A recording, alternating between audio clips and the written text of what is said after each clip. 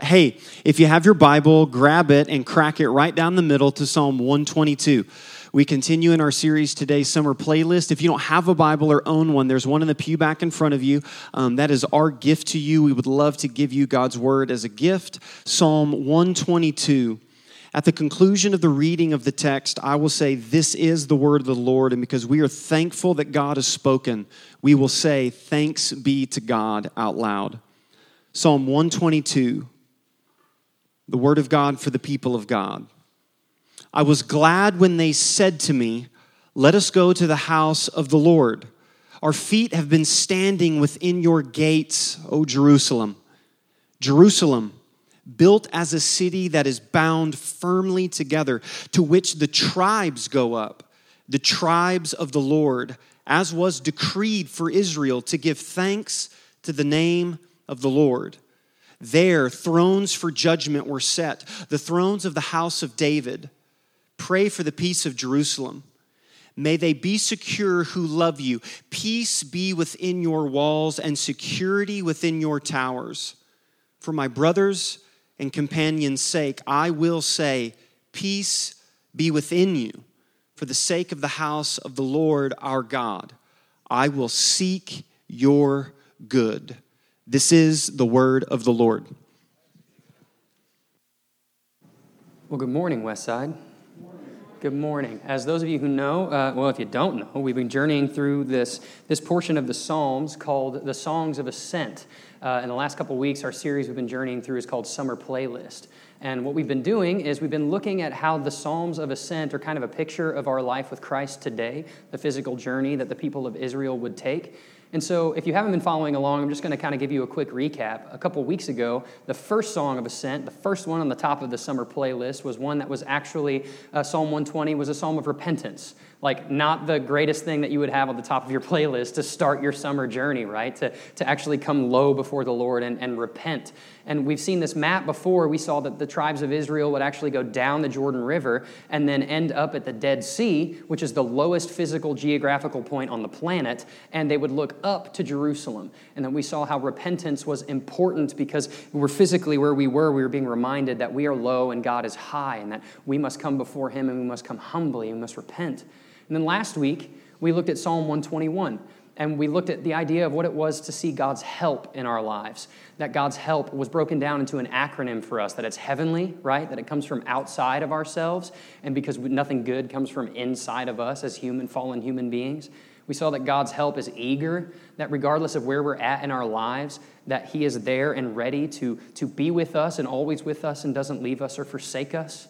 That it's loving, that He fully knows us, yet fully loves us, and His help reflects that. And lastly, that it's powerful, that the power of God's help comes from the gift and the grace of His Son, Jesus Christ, being given for us on the cross, the most powerful help that any of us could ever receive. And so this week, we're looking at Psalm 122.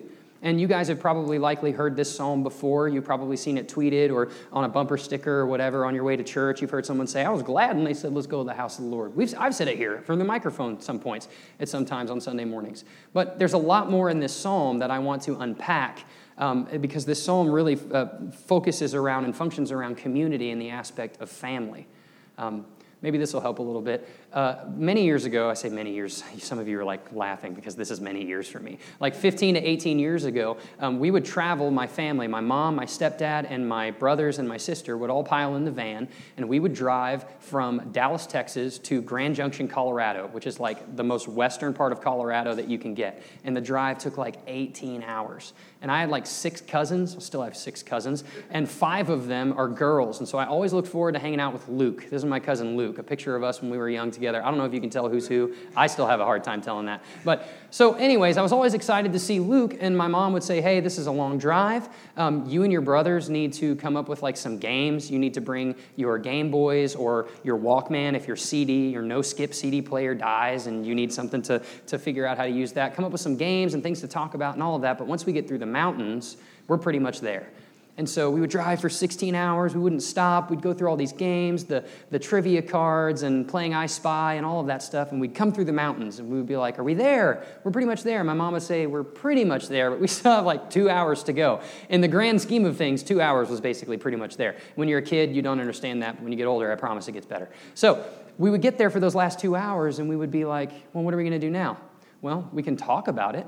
We can talk about the rest of the journey and remember who was there.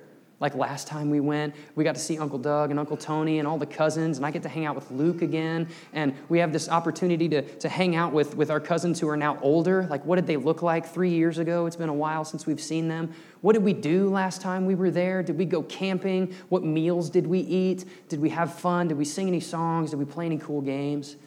And we were remembering what all of this, what was taking place on our journey to Grand Junction. And what we're seeing here in the psalm today is very similar. Look down at your Bibles. They're actually remembering and singing of things that have gone past and what they're excited to come forward to do this time. Verse 1, Psalm 122, I was glad when they said to me, let us go to the house of the Lord. Our feet have been standing within your gates, O Jerusalem.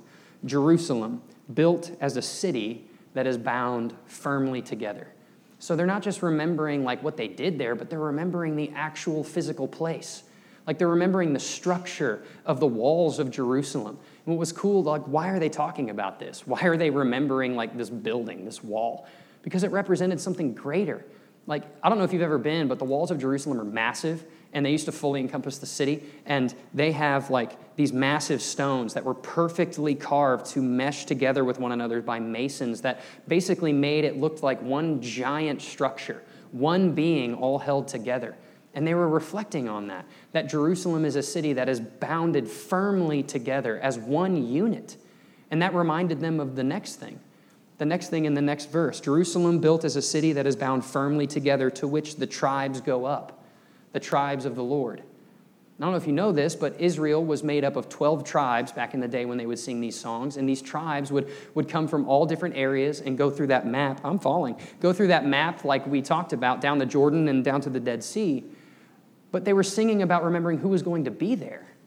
It's not just what it's going to look like, remembering that this giant wall, this giant city is one giant unit, but the people of God are one giant unit as well. That all these separate tribes are coming together to celebrate at these feasts and festivals together. That this is something that they would journey together, and that in and of itself would remind them that the people of God are one unit. And so as you can see, this psalm is already starting to show us how the importance of community and doing this journey together is vital to our lives as Christians here in 2019. And what we've said over the last couple of weeks is that the physical journey of the Psalms of Ascent are a picture of our spiritual journey with Jesus Christ. And so if that's the case, what does it look like to journey well? What does it look like to journey well? And so we're going to talk about what it looks like to journey well and how journeying well with family is something that is required of us. But we're going to focus around this big idea. A fruitful journey requires journeying with family. A fruitful journey requires journeying with family. We cannot do this thing alone. And so what are we going to talk about this morning? We're going to talk about the way that fruitful journey, that we journey with family, looks. And we're going to see how the people of Israel, as well as us when we gather, number 1, engage with tradition. Number 2, enter with thankfulness. And number 3, experience teaching. And so let's get right into the first thing, engaging with tradition. Engaging with tradition. Look down at your Bible. Look down at your Bible in verse 3. Jerusalem built as a city that is bound firmly together, to which the tribes go up, the tribes of the Lord, as was decreed for Israel. If you don't have your Bible in front of your self, face, hands, lap, whatever right now, I would encourage you to get it out and flip it open to Psalm 122. If you do, I want you to take your highlighter or your pen and circle that word decreed, or highlight it if you're using a highlighter, and then draw a little line over to the margin and write the word covenant. Write the word covenant, because that word decree in the Hebrew actually literally translates to covenant. So the tribes of the Lord as was covenanted for Israel. Why is this important? Well, it was covenanted for them because it was a tradition for them to actually journey to Jerusalem multiple times a year for these feasts and festivals, not just for the sake of going because they always did, but because it pointed them to something. It was a tradition.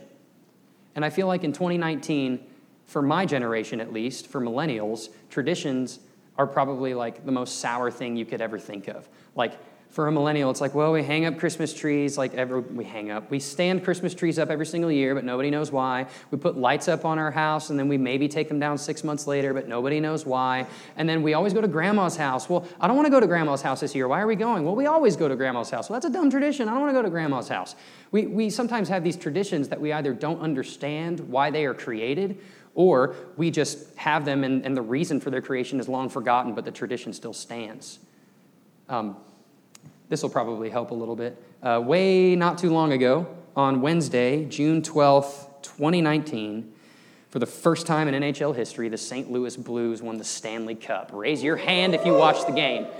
Yeah. I didn't watch the game, but I heard about it. So the Stanley Cup, right? Like they spend this entire season, all these teams are going at it, and there's one winner at the very end, and that's kind of how all sports work, but I'm not into sports, so that's eye-opening for me. So they finally won the Stanley Cup for the first time since they've ever been a team. And as I was reading, I had some other illustration that I was going to use, and Pastor Jason and I were texting, and it's just like 4 days ago, so we have to talk about this. But we were looking through articles and reading and realizing that, hey, there are some traditions that like revolve around the Stanley Cup. What are they? Well, some of them are really cool, like nobody touches the cup for the entire season, except for like the previous winning team. But no one touches it. Like the officials hold it with like white gloves, and they won't mess with it because no one is to touch the cup unless they win it, because it's not theirs unless you earn it. And then upon actually winning the cup, the team captain or the coach will come and like hoist it above their head, showing that is something like really great and high above them that they had to achieve. Some people will kiss the cup, and they'll even like drink, some teams will like drink champagne out of the bowl that's on the top, which I think is really cool. And then they even have this thing called Players' Day with the cup, where like every NHL player on that team that won gets the cup for a full day to do whatever they want with it. Like some dudes have like flown overseas and like taken selfies with it. Somebody like let their dog eat out of the bowl at the top, and it's just super crazy stuff. And those are probably rooted in some superstitions and some weird things. But I had heard about this before, but I wasn't reminded of it until I read this article. The coolest tradition, I think, is that the name of every single player that won the cup that year is engraved physically into the cup. Every name of every player is engraved on that cup. Why? Is it so Tarasenko can say, hey, let's go check out the cup, my name's on it? No. It's so all of the team and everybody who knows when they look at the cup, this was an effort that was requiring the work of all of these people working together, not just as a team, but as a family. That every single person's name was on there, not just for the sake of tradition, but to point to the fact that this was a massive achievement that took a lot of work and effort from more than just one person, from a team of people. And we see the exact same thing here in this psalm. We see the people of Jerusalem gathering together, engaging with tradition. But what is that tradition?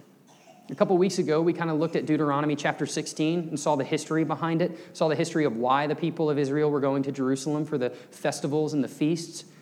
But listen to this in Deuteronomy chapter 12, verses 6 through 7. This kind of opens our eyes a little bit to that. There you shall go, and there you shall bring your burnt offerings and your sacrifices, your tithes and the contribution that you present, your vow offerings, your freewill offerings, and the firstborn of your herd of flock. And there you shall eat before the Lord your God, and you shall rejoice, you and your households. Everybody say households. Households in all that you undertake, in which the Lord your God has blessed you. That this wasn't just something that they attended for the sake of tradition, but it reminded them that they did this as a community, that they did this as a family, that they journeyed to the Feast of Booths or the Passover or the Feast of Unleavened Bread, and they would come together and rejoice. Not just them on their own, Bob the Israelite going to hang out and have a party at Jerusalem, but Bob and his household and everybody who comes all together rejoicing as one unit. What's it like for us to engage with tradition? If we see it here in God's Word, and we know that it's a picture of our relationship with Jesus and our journey with Him, what's it like for us as Westside, as Poplar Bluffian Christians in 2019 to engage with tradition? Well, the first thing is this. It's like going to church. Raise your hand if you're here this morning. If your hand's not up, you're a liar. I'll see you at the altar. Go to church. Come to church, man. Like, there's no greater way for us to see that we are coming together as a community than coming together as a community. Than having one place that we gather together week after week and hear faithful Bible teaching and have an opportunity to respond, to come to the table and remember what Christ has done for us. That we don't do this alone, but we have an opportunity to come and do it together where we do things like pray for the men and the women between the first two songs and have an opportunity to encourage one another and to pray for one another, to do things like the Know Him Women's event or to be baptized and have everybody here attend and see that profession of faith. Go to church, man. Going to church is one of the things that we can do that's not just a tradition for the sake of going to church. We live in a culture, especially in the South or the Midwest, wherever you want to say we are on that line, where we live in this culture where checking off the box at church is like it's just the first thing we do on a Sunday morning at the beginning of the week, and then we load up in the car and we go to Colton's and we argue about how the service was terrible and the food's too expensive. Like, we don't just come to church for the sake of checking it off a list. We come to church because we're involved in community, that it's something that is valuable to us, and it's part of how we engage with this tradition on the journey of our spiritual walk with Christ and with others. What else is it like for us to engage with tradition? Well, it's like the sacraments, the first thing being baptism. Baptism, man.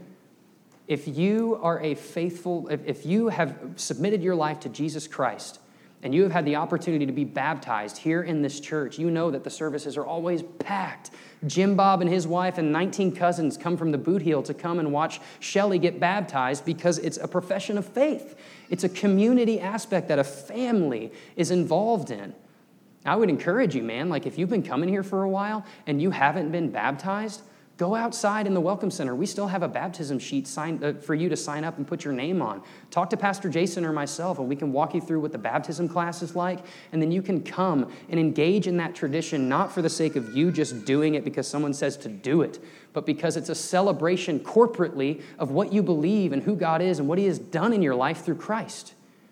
Baptism. What's the last thing like for us? These are just three things. There's countless stuff. So we have go to church, we have baptism, and lastly, another sacrament we have is communion.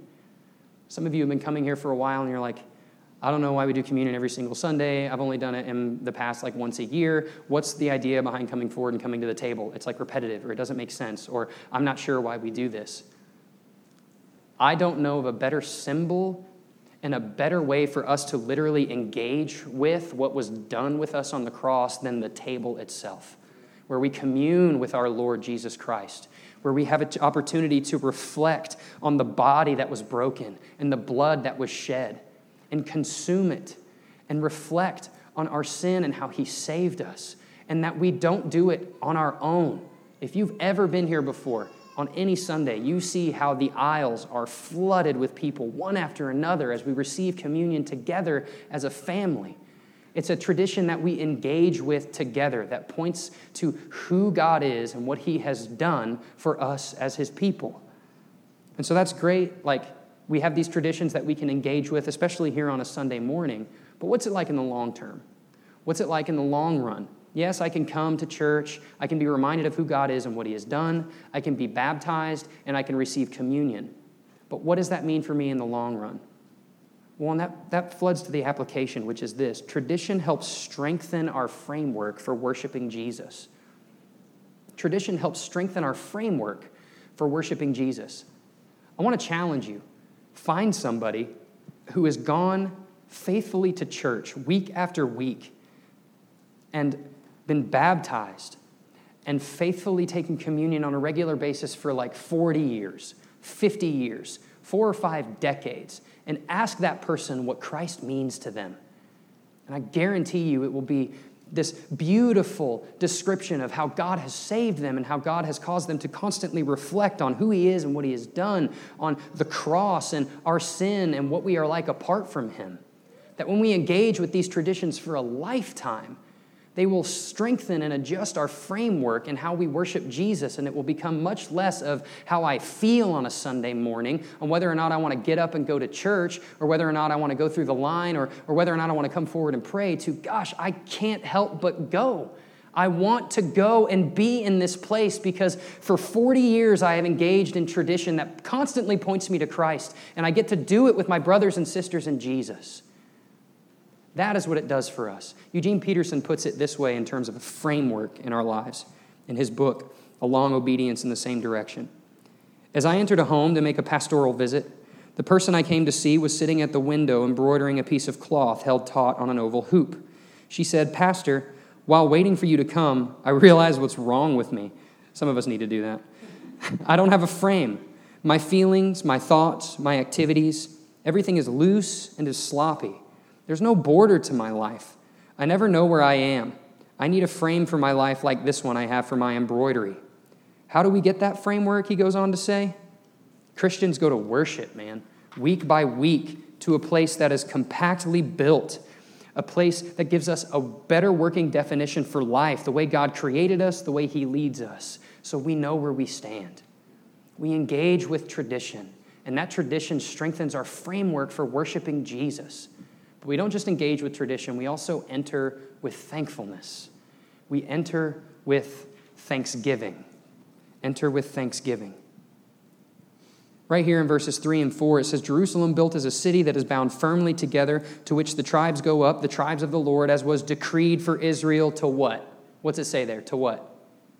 To give thanks. To give thanks to the name of the Lord. The people of Israel are entering Jerusalem with thanksgiving, with thanks. Man, I don't know about you guys, but the people of Israel had a ton to be thankful for. There was a reason that they made this journey multiple times a year and all throughout their lives. It was because they were thankful to go. And they had reasons to be thankful. They were going to the one centralized location where they would be reminded of, through architecture and through community, how they are one people and God is their God and they are his people. Going to the one place that holds stories and histories and writings about their history as a nation. That they would be reminded of Abraham and how God called him out of a pagan country and then called Abraham and created a nation out of him, which was the nation of Israel.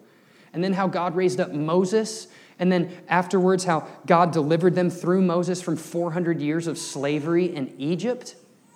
And that they would sing this song on the journey, which was written by King David, whose son, King Solomon, built the temple they were traveling to. They had so much to be thankful for. That's why this psalm starts with, I was glad when they said to me, let us go into the house of the Lord. Are you glad? And I know we prefaced the service this morning that we're not going to use Father's Day to beat down on dads and get your stuff together, but I want to challenge all of us together as a community this morning. Are you glad? The people of Israel had myriads of things to be thankful for. Just this past week, my wife and I went through a drive-through, and I asked the guy, hey, man, how are you doing? He's like, well, okay, I guess. And I'm not going to bash this guy that I don't know what's going on in his life, but it made me reflect on myself and us as a body, as believers. We have been given the greatest gift that was ever given to anyone ever in the history of humankind. Jesus Christ, God himself. I can't think of the amount of times where I've had conversations with people or reflecting on myself where people ask, Tyler, how are you doing? I'm like, well, I'm all right. Things have been better. I got stuff that I can complain about and stuff that I'm not happy about, and I wish things were different here, whatever. I've got a roof over my head, I've got a wife, I've got 2 kids, and God has given me the greatest gift that I could ever be given from the greatest father that there ever was. Love from himself through his son dying on the cross, the death that I should have.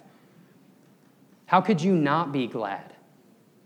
I feel like often we are given excuses to ourselves. It's a sign from the Lord. We're all supposed to play ball later.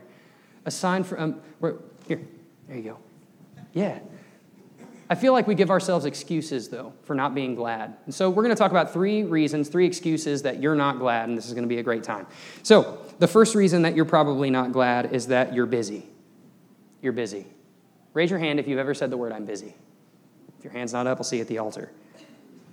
Listen, it's like the most go-to word in 2019. How are you, man? Didn't see you at community group. Well, I'm super busy. Hey, we haven't seen you at church in a few weeks. Where have you been? Well, I'm really busy. The people of Israel, if they were in a tribe that was far enough away, they would literally leave their home and everything they owned for weeks and maybe even months at a time to go to these festivals, apart from what they brought with them, their families and their possessions, bringing everything with them, and they went because they were glad. Are you busy? Or is it just something that you say so you can prioritize your life and place things in the order that you like? Listen, man, the live stream is not for a Sunday morning where you just don't feel like coming. That thing exists for those who physically aren't able to, and we want people to join in. I'm not slamming you if you have an opportunity to stay home and all of that. But guys, if you're too busy, where are your priorities? Where are our priorities if we say that we are too busy to come and gather as one people and be reminded of the greatest news we've ever heard? The greatest news we've ever heard. The second excuse I think we often give ourselves is babies. You got babies? Just give me one of these if you got babies. You got babies, right? Listen, I know what it's like. My wife and I have 2 kids. One of them is barely 5 weeks old, and the only way it knows how to communicate is through screaming and crying. And we also have a toddler, and she's kind of the same, but there are some words, and they sound really cute. But babies, man, sometimes it's a struggle to get them all in the car and to come to church and then make sure that they're not like throwing a fit or like killing each other in the toddler room back there. Or even like afterwards, like, well, what are we going to do? We got to go out to eat and spend $90 going out to eat at lunch for 4 people. And then we go home, and by then everybody's like ready to get at each other's throats. The people of Israel had a decree from the Lord that they should travel. And all through those chapters in Deuteronomy where God is telling Moses, hey, give this decree to the people of how they should go, the feasts they should go to, what they should bring, what they should sacrifice, it's bracketed with the same statement on both sides of all of those chapters. And it's about kids. It's bracketed in Deuteronomy 6:7 and Deuteronomy 11:19. And I'm going to read you this repeated statement in Deuteronomy 11:19. You shall therefore lay up these words of mine in your heart and in your soul, and you shall bind them as a sign on your hand, and they shall be as frontlets between your eyes, right in front of your face. You shall teach them to your children, talking of them when you are sitting in your house, and when you are walking by the way, and when you lie down, and when you rise. I don't know of any better place to bring your children than to the gathering on a Sunday morning, than to community groups throughout the middle of the week, where you show them what it's like to gather around a community of people that champions the fact that we are the people of God, that Christ has saved us. That when you bring your kids to Westside, they're not just getting dumped back there and getting babysat and given snacks and maybe getting an occasional diaper change. We're teaching them about Jesus because we want them to journey this journey with you. But I'm not just talking about the journey when you come to Westside on a Sunday morning or wherever you attend. What does your life look like with your babies on Monday, all throughout the week? Are you taking them with you on this journey? If the physical journey of the Psalms of Ascent are a picture of our spiritual journey with Christ, are you taking your kids with you? Are you reminding them of who God is, that He is faithful, that He has given us His Son because of His love for us? I would challenge you, dads, sit down with your families at night and read God's Word. Pray with your wives and with your kids. Moms, write down those scriptures and place them on the mirror in the morning and get those in your heart so when you're talking to your kids, you can train them up in the way they should go with God's Word. Teach your kids, man. Bring your kids. The last excuse I think we tell ourselves is that we're maybe bored. And I would just say if you come week after week and you hear the message of the gospel of Jesus Christ and it's boring to you, I would encourage you to examine your heart. I would encourage you to ask the Lord to soften your heart and to open your eyes to the beauty of the gospel, the good news of Jesus Christ, that you were once dead and now you are alive. What could be less boring than that? Are you bored? I would challenge you to examine yourself. So we're entering with thankfulness. And we've examined on why we're glad. Why is being glad and why is being thankful important for us? Well, being thankful reminds us that we've received what we can't give ourselves. Being thankful reminds us that we've been given a gift. What is that gift that we've received that we can't give ourselves? And you were dead in the trespasses and sins in which you once walked, following the course of this world, following the prince of the power of the air, the spirit that is now at work in the sons of disobedience, among whom we all once lived in the passions of our flesh, carrying out the desires of the body and the mind, and were by nature children of wrath like the rest of mankind. But God, being rich in mercy and because of the great love with which He loved us, even when we were dead in our sins, made us alive together with Christ. By grace you have been saved. This is the gift that we have been given. And when we acknowledge that and understand that, I don't know if there's any other response other than entering gladly with thankfulness. To know that we were once dead and that the most loving Father of all history and humanity reached down into the depths of our death and pulled us up and made us alive. Are you thankful? Are you reminded of the gift that's been given you? So we're engaging with tradition. And when we gather, we're also entering with thankfulness. And that leads us to the last thing. We're experiencing teaching. We experience teaching. Look down at verse 4 again in your Bible. To which the tribes go up, the tribes of the Lord, as was decreed for Israel, to give thanks to the name of the Lord. There, thrones for judgment were set, the thrones of the house of David. When I came across this passage this week, this portion, these verses, I was a little confused. I was like, great, there's thrones there. What do I do with that? And as I was continuing to read, realizing the thrones of judgment, they weren't these like archaic thrones that were from long past. These were active thrones of judgment that Levitical priests like sat in and made decrees and gave judgments for cases in those days. And so it was really interesting to read a little bit more, and you can see it found in Deuteronomy chapter 17, that people would actually have an issue with, like, I don't know, my neighbor's dog jumped across onto my property, and then I hit my neighbor's dog, and then it ran back over there, but it bit my daughter, and so now she's sick. What do we do about this problem? Like, I have no idea. This is so complex.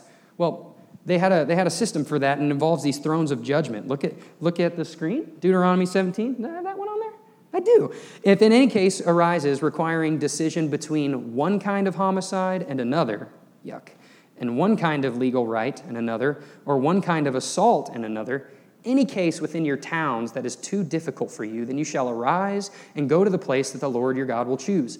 And you shall come to the Levitical priests and to the judge who is in office in those days, and you shall consult them, and they shall declare to you the decision. Then you shall do according to all that they direct you, according to the instructions that they give you, and according to the decision which they pronounce to you, you shall do. So, like, we have this crazy situation in our tribe, like this guy's dog jumped on my property, but then I hit him, and then he bit my daughter and ran back over there, and my daughter's sick, and I don't know what to do. Well, they don't just have this issue and go to their people, and if their people can't solve it, and their tribes can't solve it, then they just get over it. They actually take it with them on their journey to Jerusalem and take it to the higher Levitical priests. And whatever that priest would tell them, like, hey, you need to put the dog down and you need to give your daughter a Band-Aid, like, they wouldn't just hear that and be like, oh, that's great. He said you need to put the Band-Aid on your daughter and put the dog down. They would actually take that information with them back to their tribe and apply it, and that would be a rule that would stand for the future. What's that like for us?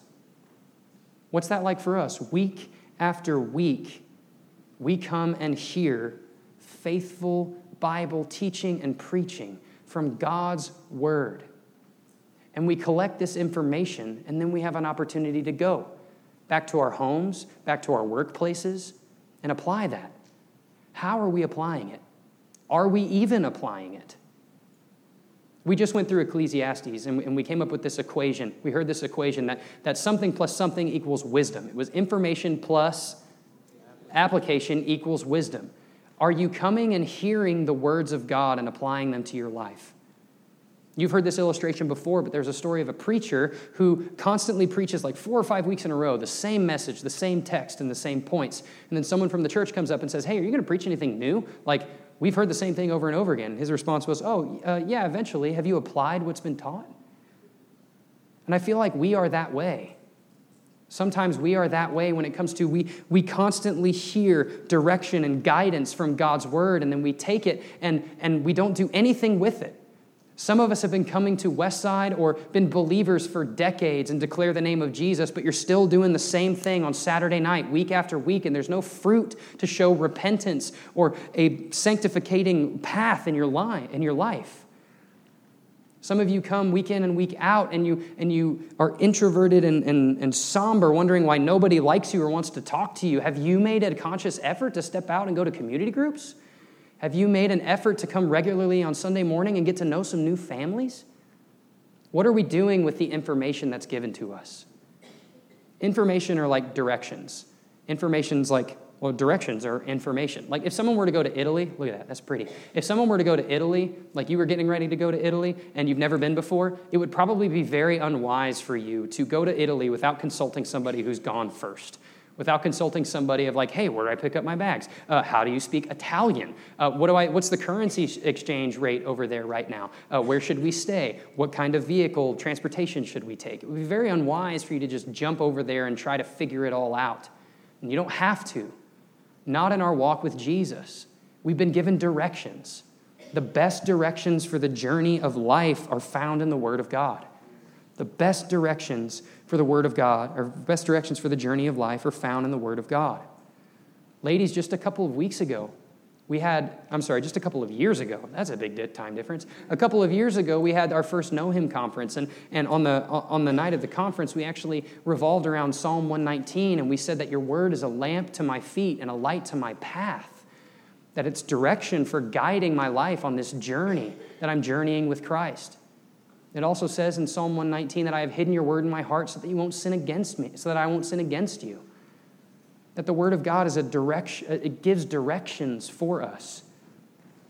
And so if the physical journey of the Psalms of Ascent are a picture of our spiritual journey with Christ, we've unpacked a little bit on what it looks like to journey well. But I want to conclude with this. This is a picture of Eliud Kipchoge, I think is actually how you say it. If you know this guy, awesome. If not, I'll tell you a little bit about him. He is the fastest marathon runner in the history of marathon runners. He's the fastest man who can run 26.2 miles, the fastest. And on March 16th, 2017, 2017, he attempted to do something that no one's ever done before. He attempted to run a marathon in under 2 hours. I don't know if you guys know what that's like, but that's like a 4-minute and 15-second mile for 26. That's like running from here to Dexter in under 2 hours. And although he did not finish in under 2 hours, he finished at 2 hours and 25 seconds, which is still, that's a second per mile, and that's a monumental achievement. He set world records and stuff and all of that, but he didn't do this by himself. It took like 2 to 3 years of preparation, with people at Nike making him special shoes that you cannot buy, with people in laboratories giving him skin, I don't know what it's called, like snakeskin fish scales to put on his legs that made him more aerodynamic. He had these chemists who were testing his blood to see how his body processed protein and burned calories. And so he had this special juice that was Eliud juice that he would drink, and that every mile it would give him a boost of energy that his body was specifically designed for. All of these people coming together. And there was another group of people, pacers. And I don't know if you know what a pacer is in running, but it's somebody who does that. They just set the pace. And Eliud had 4 or 5 different waves of pacers who would rotate and jump out in front of him for 3 or 4 mile stretches. And they would actually stand in front of him and break the wind in front of him to actually make it easier for him to run and improve his time. Someone has gone before us on this journey. And I feel like often we feel as though this journey is something that we have to do by ourselves. That I sit on the floor in my house with my Bible open and I pray and it's just me and God. Those moments are fine, but if your entire faith is wrapped up in that, that's not an option that's given to us as believers. We are given community for a reason. It helps us with engaging with tradition together. It helps us to experience teaching and to enter God's house with thankfulness and to go this journey with thankfulness. There is only one person who was ever even given the option to go that journey alone. And it's Jesus. In those moments on the cross where all of your sin and all of my sin, past, present, and future, were laid upon Jesus Christ. God's word says in Habakkuk 1:13 that the eyes of God are so pure that he can't look on sin and that he won't even tolerate evil. And Jesus cries out, Psalm 22, the first verse is on the cross, my God, why have you forsaken me? And as we sing, when we sing how deep the Father's love for us, the Father turned his face away. Jesus is the only one to experience what journeying that life alone is like, so we wouldn't have to be alone. Jesus was alone so you wouldn't have to be.